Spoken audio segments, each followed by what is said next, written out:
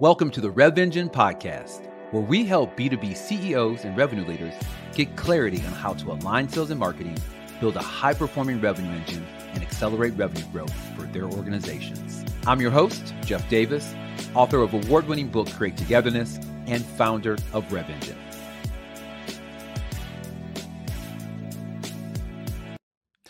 Hey everybody, it is Jeff Davis with another episode of the Rev Engine podcast, where we help B2B CEOs and revenue leaders align sales and marketing, transform the revenue engine, and accelerate revenue growth. Today's guest is Scott Gilliam. He is the founder and CEO of Carbon Design. They are an agency that uses the power of audience insight and personality to cut through a noisy marketplace, increase conversations, engagement, and revenue for clients. I'm excited to have him on the show. I was actually introduced to him by another podcast guest as we were kind of talking through economic uncertainty and some of the things you can do to move the needle and really engage with the modern B2B buyer in a different way. And I think Scott and his team really have harnessed the power of personality and really understanding deep insights into buyers in order to be able to have better conversations and to also find those folks that are causing your deal to either die or delay. So I don't want to give too much away. I want Scott to get into the work that he's done and the great company he's built. So Scott, I will hand over the floor to you to tell people a little bit about your background, and then we will jump into the conversation. All right. Well, thank you, Jeff. And I appreciate being on the podcast. You did a great intro. So I'm just going to say goodbye and have a good weekend. Thanks, folks. Yeah, to do it before I say anything gets me in trouble. My background connects to where we are today. I spent early part of my career management consulting, did that for a dozen years. And I spent 7 years working for a B2B agency, one of the largest B2B agencies in the world, and been in sales and marketing my entire life. And one of the things that I was curious about when I founded Carbon Design, actually, there were two big things that I was really curious about that I saw as problems, and I was trying to figure out how we could create solutions for them. One was, and this is in 2017, was why people weren't engaged in work anymore. So if you looked at the Gallup Engagement Index, which has been around for 20 years, you could have seen the Great Resignation coming. It was sitting out there. People weren't engaged in work.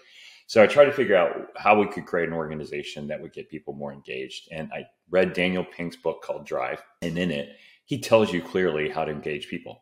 You give them purpose, autonomy, and mastery. And so that's what we built Carbon Design on, is allow people to have flexible work styles, work remote, work wherever you are. We don't really care. And what we want you to do is create quality outputs, keep customers happy. And how you get there, totally up to you, right? So there's no time cards. We use freelancers, contractors. We tapped into the stay-at-home moms. Basically, it was very much like cloud computing, unused capacity. We tapped into it. So that's on the delivery side.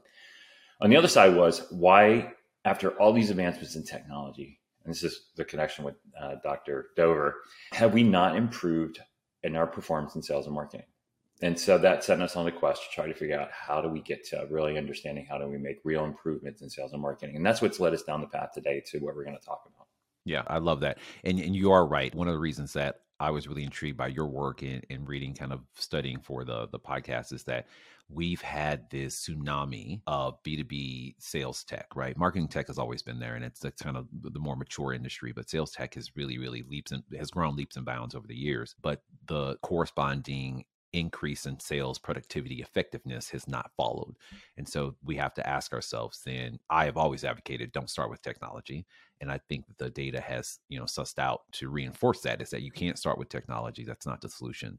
There's other things that you need to fix in your go-to-market strategy or your approach before you adopt the technology. So you talk about a couple of sales myths that I want to kind of address, because I think I always like to kind of start with where people's fundamental mindset is now and how we need to help them shift that. And so I wanted to kind of break down those three of them and just kind of get a little bit of more information from you and backgrounds to help people really understand. So the first one is all individuals in a role are the same with the identical needs, preferences, motivations, and behaviors. Sell to personalities, not titles. Tell us what that means. It's so obvious that when we present it, people are like, duh, right? We have a habit of, and we do it because of our technologies and our process to simplify things that aren't simple. There isn't one type of personality sitting in a C-level role that you're targeting. So you can't address them the same way every time, right? So you can't target a CFO with the same kind of content, with the same kind of approach, because you have at a minimum 16 different personality types sitting in that role. And in certain industries, and what we do find based on the seniority of people is that you start to migrate into becoming who you are as a profession, right? So your personality reflects the role that you play. And so the fact that we could have, and to simplify it, 4 macro category of personality types sitting in a title that we are targeting and we write a persona around means that we're not effective from the gate. Like if we create content and we approach based on what we think the need is inside that organization, that is surface level. It's not going to connect with the audience at the level that really will differentiate your message or will get you to a point where they can see value in it. And in order to be able to actually differentiate yourself in the marketplace, you have to be able to create a personal connection. If you don't know or understand the person's personality, you won't know their motivations, you won't know their behaviors, and you won't make a connection that actually moves them or gets them to advocate for you. Yeah. And without getting too deep in the conversation, I want to play devil's advocate a little bit. So as a marketing leader, I hear that, right? Like I need to personalize my approach, it needs to be one-to-one. Is that scalable in a large organization? How do we approach that? Yeah. So just as way of background of how I just made that statement is that for the past 4 years, we've been using AI personality profiling to be able to create marketing content and sales approaches, in particular around ABM programs. And so we study industries. We looked at 5 industries. And when we first started doing this, the people that we are working for, our clients, said, oh my God, I can't come up with 16 different types of content to handle 16 different personalities. I'm stressed just talking about it. Yeah. And one-to-one, right? The one-to-one is like, holy cow, how do I ever get there? Right. But you don't have to. What's super interesting is that personality types happen to work in industries. Certain personality types are drawn to certain industries and they're drawn to certain roles. So across the 5 industries that we've looked at, we find 2 dominant personalities that make up 65 to 75% of those customers or prospects. So you really only have to narrow in crafting your content that's specific for 2 different types of personalities. And you get you 70% of the marketplace. All right. That's a little bit more doable. Yeah. All right. So the second sales myth that you talk about is we assume that I actually really love this one. And this reminds me like when I was carrying the bag. We assume that our contact will advocate for our solution within the buying group. Yeah. And I carried a bag as well. And you think you've got a friendly and you think you've got a coach and you think they're going to do something for you. But there is a personality type that is considered to be the false positive. They are the time waster, but they will tell you what's going on inside the organization. They'll give you all the time and they will not advocate for you. And they won't advocate for you because they're very loyal to their internal stakeholders. They want to be a part of the team. They will always put the team first. And so they don't move until the entire team moves. There's nothing you can do to get them to move. So that's one personality type. The other personality type that is a false positive that you think is on your side is an influencer. Influencers scan horizon, love new ideas, love shiny objects. So animated videos, any demos you can do, they'll be really into it, have typically a high level title in organizations, but they don't know anything. They're gathering information to tell someone else about it, forward it to someone else that they believe has a need. They just like to hunt. They like to find things that are really cool to inform others, hence the term an influencer. And so as salespeople, we chase these people around and it doesn't go anywhere. And it just leads to a lot of frustration. When we profile ABM programs and we look at how they're lining the global account managers or enterprise account managers or the account managers against the buyers inside the account, they're chasing oftentimes these false positives. These people are very nice to them, but won't do anything for them. Yeah, the reason it resonated with me, I remember when I was carrying a bag earlier in my career as a salesperson, is you face a lot of rejection, you face a lot of no, and it's always you're trying to find that one person that will give you an in. And when it happens, there's like this dopamine rush of like, oh, I found somebody, I found an advocate, someone will talk to me. And what you learn as you mature in your sales career is that you have to really assess, is that person just talking to you because they don't have anything else to do or they like you? But a lot of times, to your point, it doesn't lead to meaningful conversations. It doesn't lead to actual sales motion. Now, depending on the person in their position, you can leverage it as getting information about the organization sometimes. But again, that doesn't lead necessarily to close business. And that's tough sometimes because, you want somebody to actually say yes for once. Yeah. Yeah. You think they're on your side. Yeah, and they're not. Wah, wah, wah. All right. So the third one is we assume engagement signals intent. Yes. This is one of my favorites. And there's a lot of different levels to this. Again, I mentioned these personality types. There are two personality types that engage in content, but they do it for different reasons. Okay. The influencer I just mentioned is constantly scanning horizon. And when we look at lead nurturing programs, we find influencers all over it because they show up at webinars, they download material, they show up at your events, come by your booth. They're very curious and they want to stay ahead of everybody else inside the organization. They want to see what's new and they want to see what's going on, and they'll disappear. So they'll hit you and then they'll disappear for a period of time and then they come back again. So God forbid somebody at a VP level or higher hits something and then what we used to call in sales profession, turtle on you, right? Disappear for a while. And then they show back up again. They're a classic influencer and they're engaging, but they're engaging because they're curious. They have no intent whatsoever to solve a problem. They're just curious. The other one is the steady, which is a status quo seeker. You will find on your e-newsletters, they want to stay in the loop because they really want to know what it means to them personally. So is something going to happen that's going to disrupt their status quo? Right? These are people who love Monday through Friday, 8 to 6 kind of work hours with no disruption. And interesting enough, when we find these people at a higher level, they also don't want to disrupt their team. They're very, very nice people, and they really try to seek a calm work environment. So if you're coming in hard with a disruptive message, and I'm a big fan of Challenger, but if you're coming in with that approach into this type of buyer, you're DOA from the very beginning. You're going to scare them off.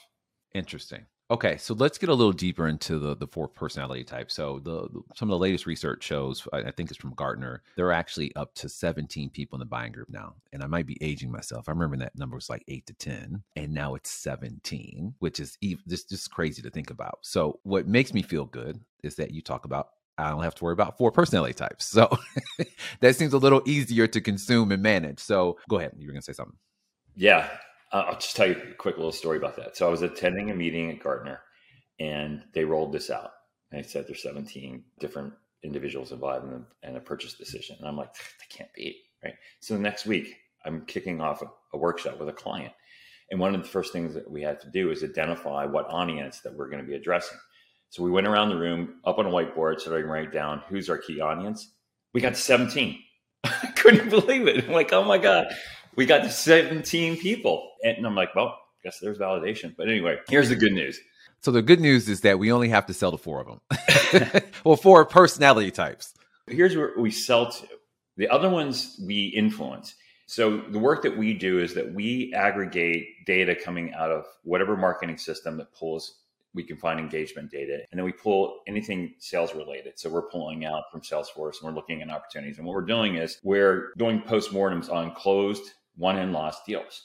And so what we have found when we go through that is, yes, there is a group that it comes in and out of that deal. And it can be 12, it can be 20 coming through that course of that deal. And those deals take 12, 18 months in B2B and complex consider purchases.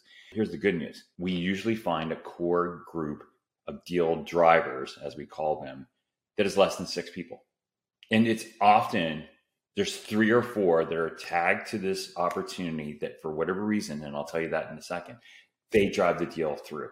They stay with it for the 12 months, 18 months, 20 months, and they drive it through. So 17 may be involved, but there's a core group that drive deals through the organization. That's the group you have to get to.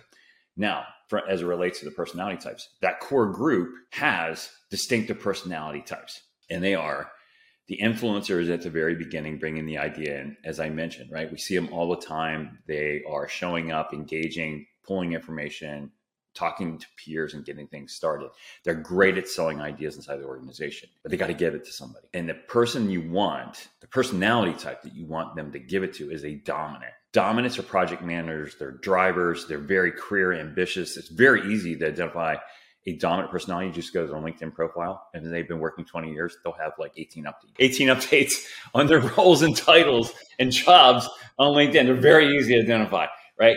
That's the person you want. Those dominant drive things through the organization. They stick to it. And the closer you can get it to a personal win for them, a promotion, recognition inside the organization, feature them on your website, build case studies around them, offer them a higher level of service, connecting them on a personal level. They'll push that through.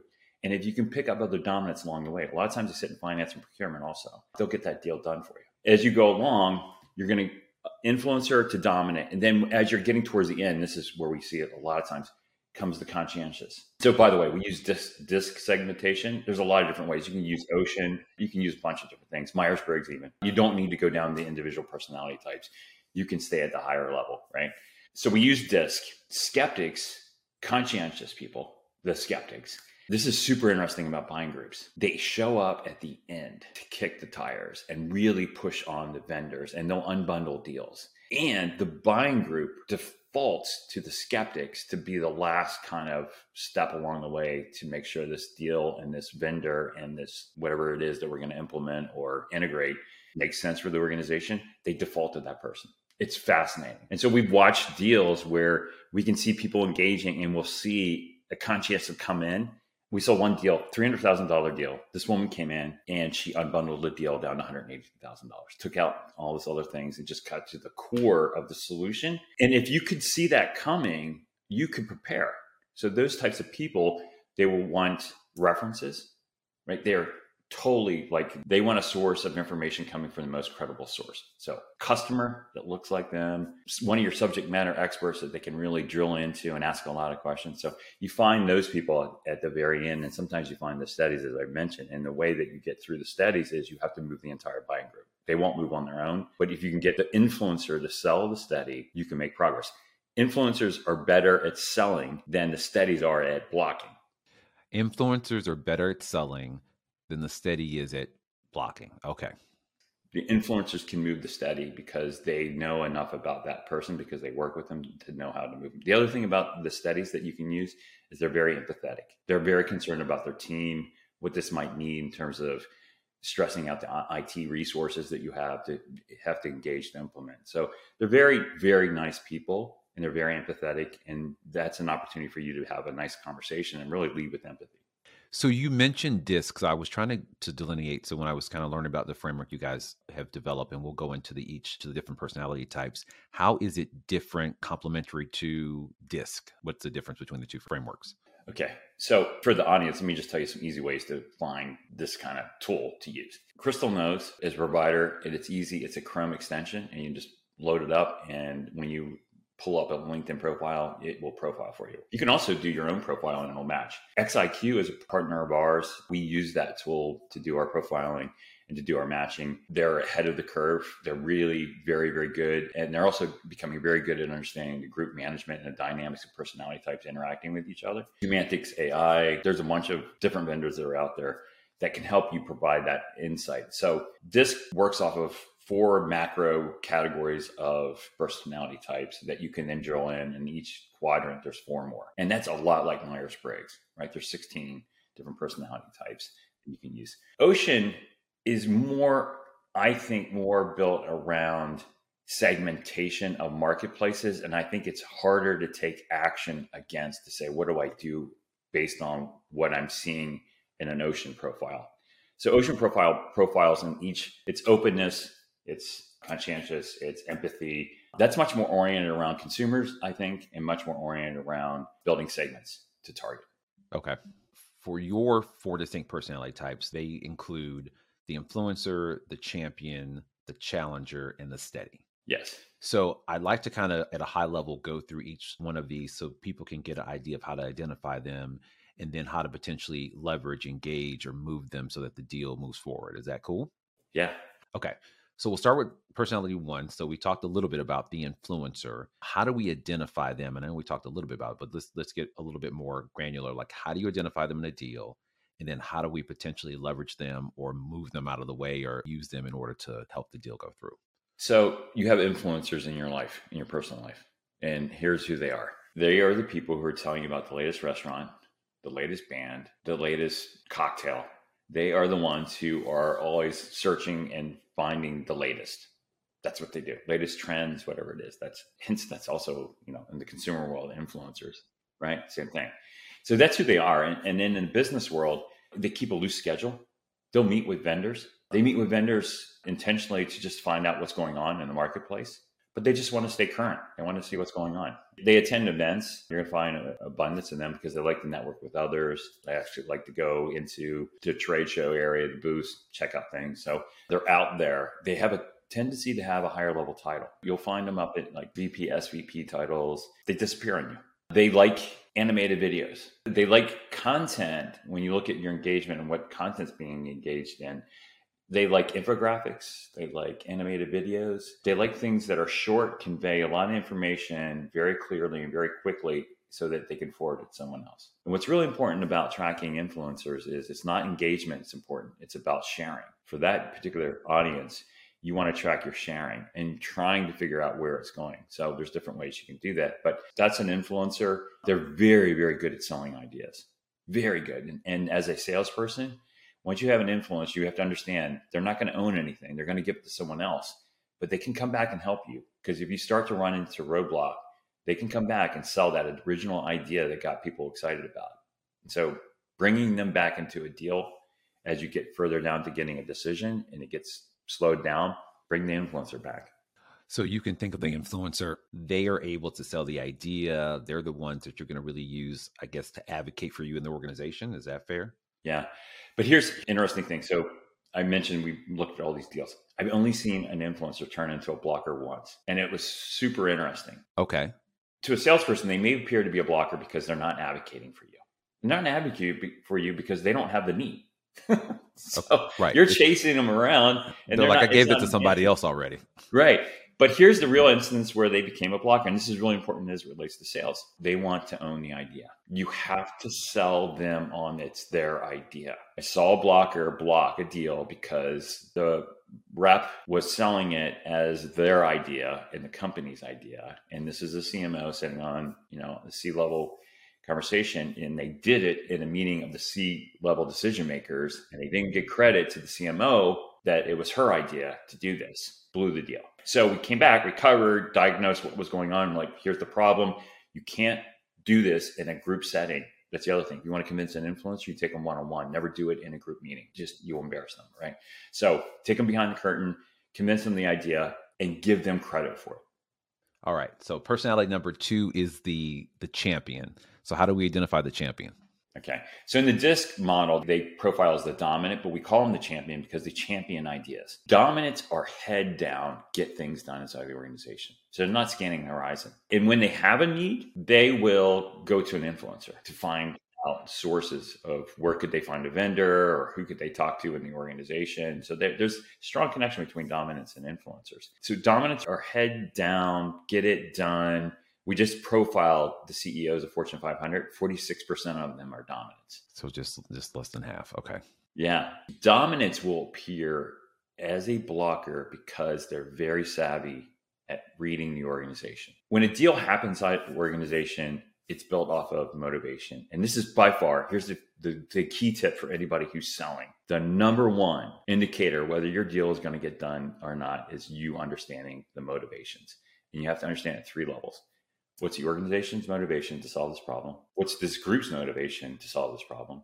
And what's this individual's motivation to solve this problem and advocate for you and push your solution? If you understand those 3 things, which is rarely done, you will be able to move opportunities through organizations.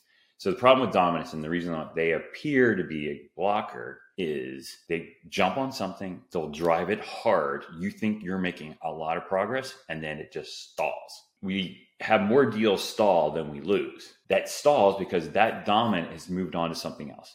So something else has become a priority with that person. And there's been a shift in the motivation. And they're very good at skating where the puck is because they're career ambitious, right? So they see a shift at the corporate level and they'll skate in front of whatever the corporation's saying, this is our priority right now. Or at the functional level, this is what the new priority is. So they'll drop you. They won't tell you. They'll drop you as a priority and they'll go shift on the other priority. Good news is once the dominants take care of whatever that is, they may come back to this. So this is also the group that you have to make the personal connection to. This is the one that really you connect to what this means for them. The old, what's in it for me? They listen to the station. This is the personality type is you really got to connect this to say, okay, this is what it means to you. And this is why you want to do it. And you have to do it in a subtle way. It can't be over like, you'll get a new job out of this. You'll get a promotion. You just have to make it very clear what it means to them. Okay. And so then the way that we're leveraging them, they are going to drive it to completion. How else should we be thinking about positioning them in the deal? I mean, we've talked to the influencer we've sold, they're going to sell the idea. The dominant comes in, they seem to partner very well together. The dominant's going to drive it. Obviously, we're at risk that they get distracted by something that is going to be more self-serving. So we have to be thoughtful of that. Are there any other things you would be thinking about as far as like when we identify the driver, or the blocker? I'm sorry, the champion. I apologize. Just to make sure that we're communicating with them the right way.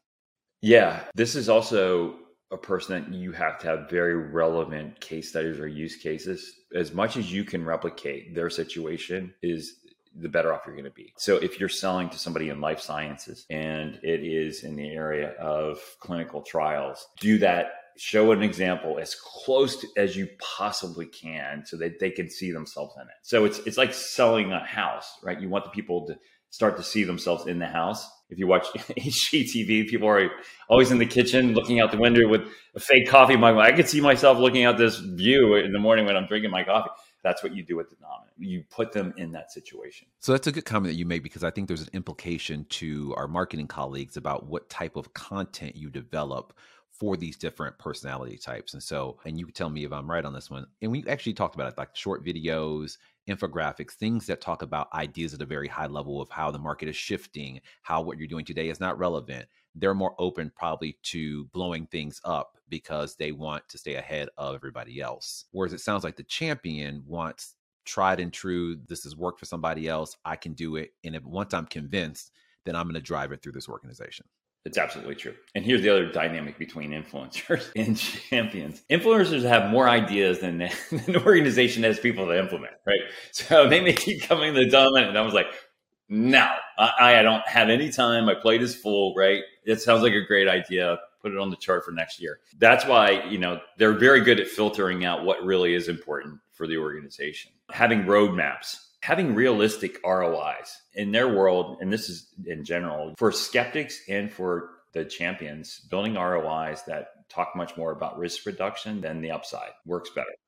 All right. So personality number 3 is the challenger. Let's learn a little bit more about him or her. Okay. So I love the challengers. My dad's a challenger. I grew up with the challenger. They're tough. It sounds very personal. Yes. This is my therapy session now. Challengers chew up new reps. Like, it is sport for them. What they do is they ask questions and will challenge you, hence the term, right? Until they exhaust you. And that often happens with new reps, is they appear to be blockers because the challengers ask questions to learn. And you've got to give them reasonable answers, and they don't care about your opinion. This is a person who wants data, research, client examples. And so they're no nonsense.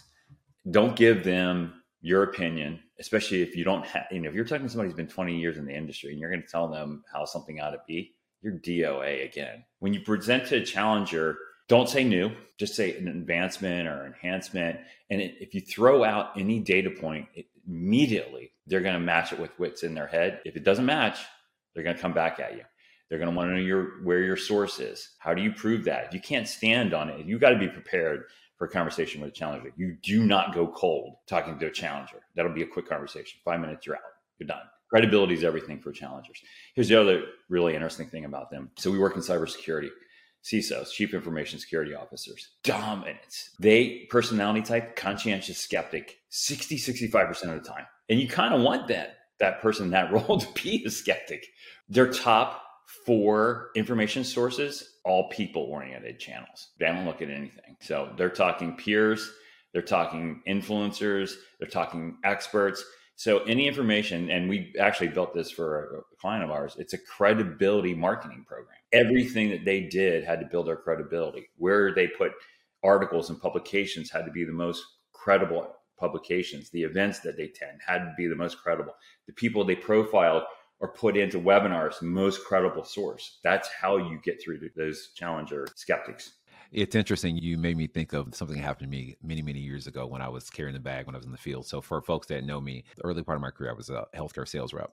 And I had this office. I remember them to this day, and I will not say any names, that I think every single physician in that office was a challenger. And coming in as a new rep, Luckily, I had, really strong training, and I identified real quick. I was like, they are not playing games. I really spent a lot of my beginning of my relationship building credibility and understanding what was important to them, because partly I was like terrified of saying something that was like not correct and them calling me out on it.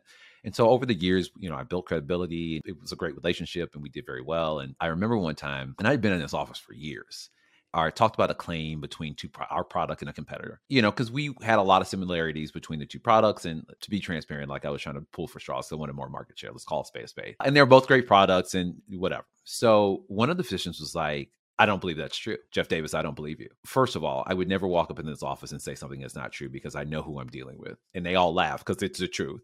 So he ended up pulling, what was it called? A PDRF, which is a like physician desk reference, right? Looks it up and he was like, I have to apologize. You were exactly right. Can we now move on? So it's interesting to your point of like, I learned really quickly, and I didn't have the language of calling them the challengers, but they would ask questions. And it wasn't done in the spirit to like gotcha. So I mean, and that instance was because we were kind of joking around and we're laughing. I'd been there for years. It always felt like I wanted to learn.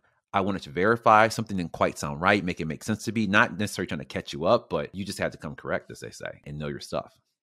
Yeah. And here's the great thing about challengers. The reason why I like them is that if they trust you and you are credible, they will be on your side and they're great advocates. So if you can turn them, they're a very big supporter for you, your brand, your products, your solutions.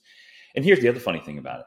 Every personality I'm describing, we know these people in our lives. Oh, totally.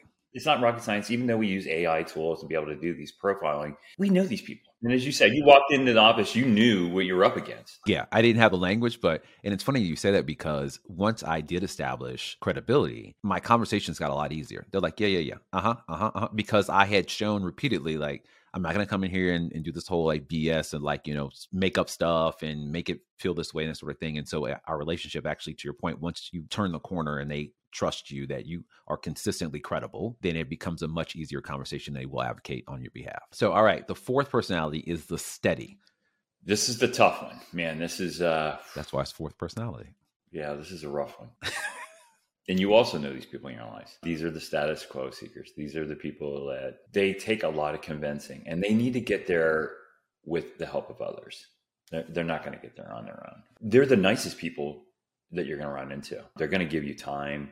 Like I mentioned, they're going to give you information, but they are much more concerned about their teammates and being a member. I wrote an article about them. I said, they're the offensive linemen. They don't want the ball. They're not going to get you a touchdown. They're in there grinding and they like being a part of the team and they love their teammates. And that's what it is. And to bring them along, you have to bring the entire team along. Whoever the decision makers, you got to bring them all together. They got to feel safe that this is a good decision. As I mentioned earlier, they're very empathetic. And so this is the person that you really connect with on a very personal level. And you try to understand their situation in the organization. You don't pressure them. You don't box them into a corner. Don't try to get them to make a decision because they're not going to do it. And you can actually ruin the relationship. We built an ABM program for one of our clients, and their two key contacts were steadies. And their deal was not moving inside the organization. And so when we did the profiling, we said, look, if you do an end around on these people, they will take it personally. You will hurt the relationship inside the organization. And they laughed because they tried. And it did not go well. They did damage. And so you have to understand that this is the person that you're dealing with. What you do is you go find someone else in the buying group to help move them. And that influencer is very good at that. Influencer is very good at bringing them along. If the conscientious is on the team working with the steady, the conscientious goes, the steady will go. The conscientious says, it's okay. We can do this. We're probably going to see a benefit from it. They'll go along. And so just know what you're dealing with. You're not going to move them. Don't box them in. Don't go around them. Just connect with them. Feel for them and do what you can do to help them in their situation. So when you talk about their commitment to the status quo or comfort with the status quo, is that internally driven or is that more about their team being safe? You know, it's a fine line whether it's status quo or not. It's calm. It's peace. It's peaceful environment. They don't like the boat rocking. They'll move off of this, but they want to make sure it's not disruptive to others. Again, they connect with people really, really well. And so they don't want to feel like they're going to put the organization at risk or a group at risk. In this particular case I was describing with the client, they thought that they were protecting IT. IT had other priorities, and IT had resources that were fully exhausted. They were fully like staffed, and they had open positions, right? And they could feel that. They didn't want to put any additional strain on the IT organization. And so having really good conversations about what's really going on inside the organization, like stop talking about yourself, stop talking about your solution, find out from them what's going on inside the organization, and then figure out what your strategy is. You made me think about Daniel Pink's book. I think I read that, I don't know, 3 or 4 years ago. Everybody Sells. Yeah. And he talks about the ambidextrous salesperson. What are the implications of the work that you're doing on the way in which B2B, start with sales leadership? B2B sales leadership should be developing their organizations to connect with the modern buyer, because I think things have changed. How do we use these insights to talk about how we coach and maybe even hire salespeople that are going to be effective in today's environment? That's a topic for another podcast. You're like, we need 2 podcasts for that one. What I would say is that in B2B selling, it is complex, considered process, and you can't oversimplify it with tools. If you look at the tools that we're using, they only track the rational stages or activities that are occurring. Any of the softer side of it, right? It's all the hard things like our tools are all built legacy manufacturing process, right? It's like input in here. Think about any pipeline or funnel you've ever seen. You put this in, this comes out the other end. And it doesn't work that way. And the more that we start to really lean on all these tools that we have, the further away we get away from selling to humans and people. It's a people situation, right? People don't just buy you, they buy into you. That doesn't show up in any other tools. People reflect their own interest in their decision making, and we don't capture that anyway. I mentioned earlier that motivation is the most important thing at the 3 different levels. That's not captured anymore. So as a salesperson, you're coaching, that's what you coach on. Their tools are going to capture all the stages and the activity and all these kind of rational things that are important. You're going to have to coach on the softer side of selling, understanding who the organization is, how they behave. Why does an organization want to solve this problem? Why do they want to do it now? Why is it a priority over other things? That's where good sales coaching and sales management comes in. And that's a great insight too, because I think for a lot of frontline managers, and obviously every organization is different, you are coaching to the metrics that we've already captured in the organization. Yeah, it's already in the system. Right.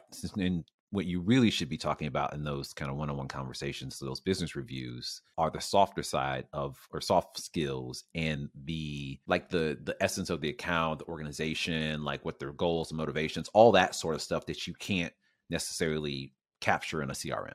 Yeah. Hank Barnes at Gartner's done some great research around corporate cultures, right? So think of a corporation as a human, and it has certain behaviors and it has certain motivations as well. And he's done some really good research around what drives decision-making in organizations. That's really valuable to understand, right? So if you're having your weekly sales meetings, go through and dissect the accounts and the opportunities to get down into those softer factors, like what's motivating the organization. And quiz the reps, right? Do you understand why is this person that you're dealing with going to advocate for us inside the organization? Let them try to figure that out. That's important. I really love that mind shift, because for a lot of my sales career, it's not that we never had those conversations, but it sounds like if I were put into a sales leader role today or tomorrow, I would focus more heavily or over index on having conversations about the motivation of the organization. What is the culture? Who in this deal is going to help us, and who do we need to connect with who, and like what motivates them? Those things are more important, because when you get that kind of organizational hygiene, like understanding all of that stuff, that's really going to allow you and set you up for success versus, how many calls did you make on them? What content did you share? All that sort of stuff. Yeah. And this is my concern about AI making its way into sales and marketing. AI is going to be built off of machine learning. That machine learning is going to be off those tangible results at how long did it stay at this stage, right? It's going to build off of all these things that we have in our tools and systems right now at Archive, like this type of buyer inside of this organization bought this product and it took this long, right? So it's going to model that probability. It won't pull in any of the softer things. And so it's going to pump out, and we're going to end up with the same results that we have today using AI. It's not necessarily going to make something better, because it's pulling information that is incomplete.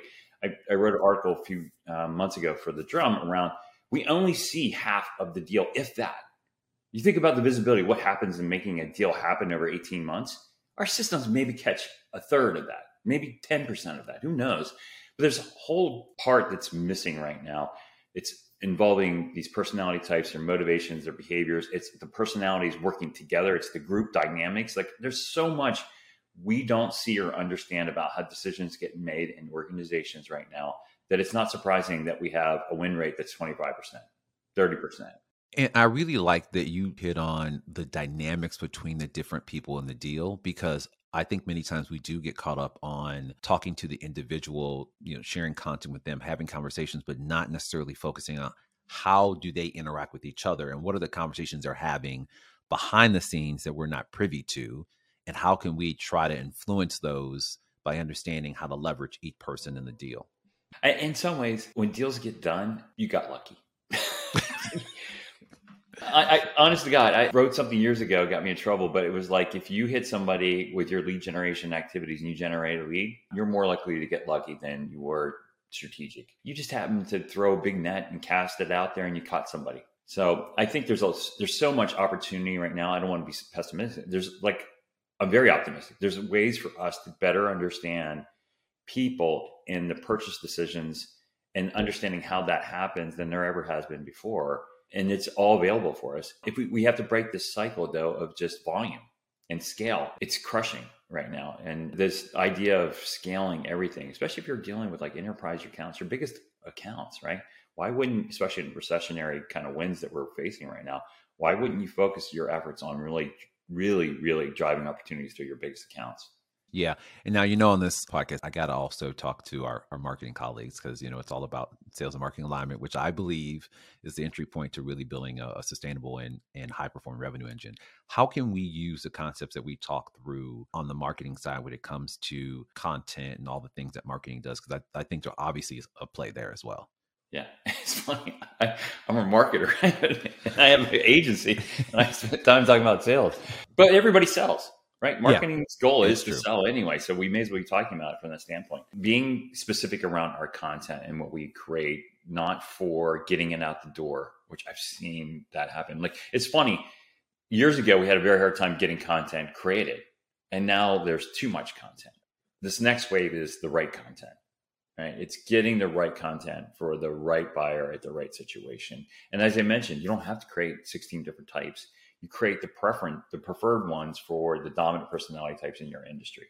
So it can be short form, animated, right? We mentioned about how important that is for influencers.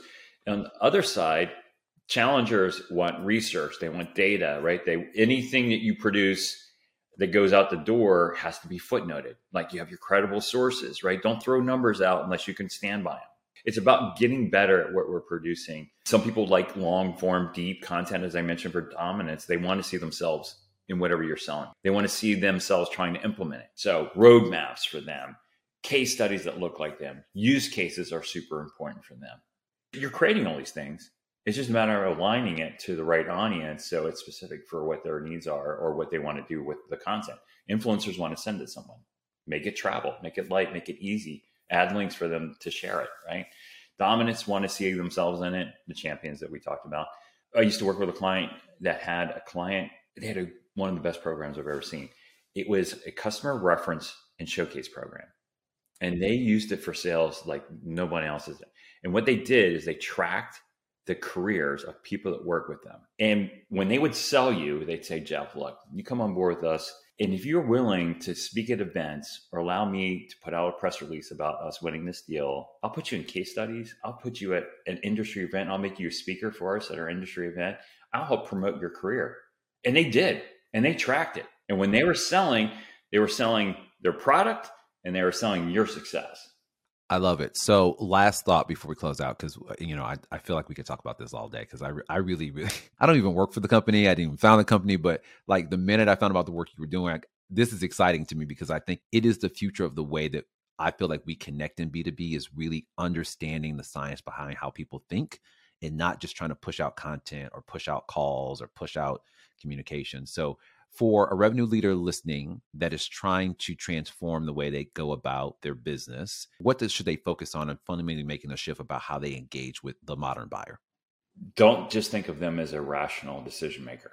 That's the first thing. They're not going to make decisions solely based on your ROI or what it's going to do to increase productivity, right? All those things, there's business value that you communicate that gets you in the consideration set.